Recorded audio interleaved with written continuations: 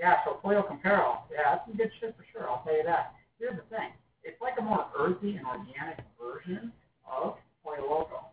Now, here's what I learned about it. It's actually from, and see, this is where my Hispanic friends are funny, and I actually like talking to them, getting their input about it, because they all have like different angles or narratives about where Pollo Campero.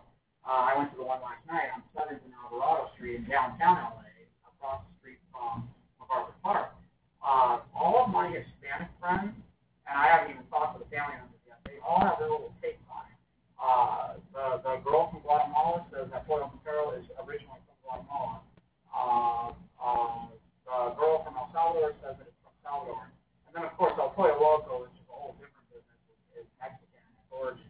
But it's funny how they have that whole breakdown of that when you bring up the subject of Pollo Campero. I was also told last night at Target that Chocorado, which is a really, really supposed to be a really good hot chocolate, and it's very traditional to Latino culture.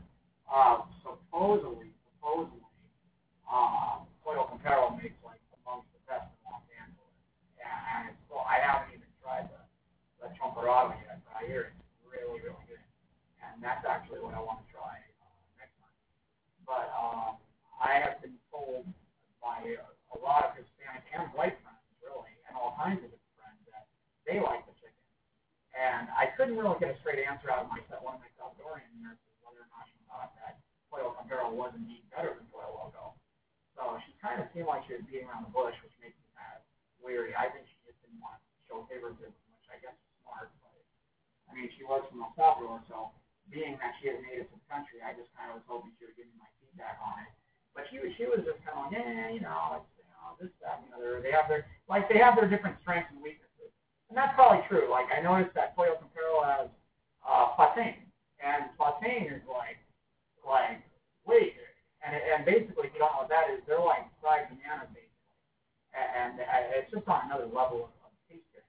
And so I don't know. I guess Pollo Loco has that, but Pollo Campero has among the best plantain I've had in LA, man. And even the mashed potatoes and gravy of the side dish were hella good. I probably could have made a dinner just off of that in and of itself.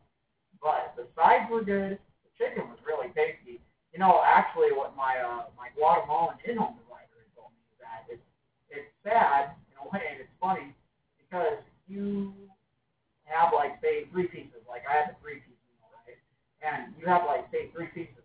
Well, with those 3 pieces, it's like you eat it and you turn around and you're like, okay, I want more, but you don't have more because that's how fast the 3 pieces went. And the sides, I mean, like I say, you could just eat those by itself. I think they have mac and cheese, honestly. I don't know if they make one better than Chick-fil-A or not, but they got good sides. I mean, Pollo Campero's got hella good chicken. The sides, yeah, I think next time I might just order extra mashed potatoes. The plantains, I don't think I needed more than one order of those. Those are strong. Not strong, but heavy, I guess I should say. But no, the plantain was good. All the side dishes were good. The chicken, I described, if I were to get more specific about that part of the meal, the chicken was more zesty. You know, that's the only word I can think that distinguishes it from Pollo Loco. So it was definitely good in that way. It was very zesty. It had almost kind of a natural, organic feel to it, where Pollo Loco was usually very salty and, kind of high in sodium. And I noticed that the Pollo Campero didn't taste as salty. It was more spiced, more like the way it should be, with different spices and probably oregano and who knows what. But it had more of an organic taste and feel to it. I noticed that. And so would I go back? Yeah, definitely.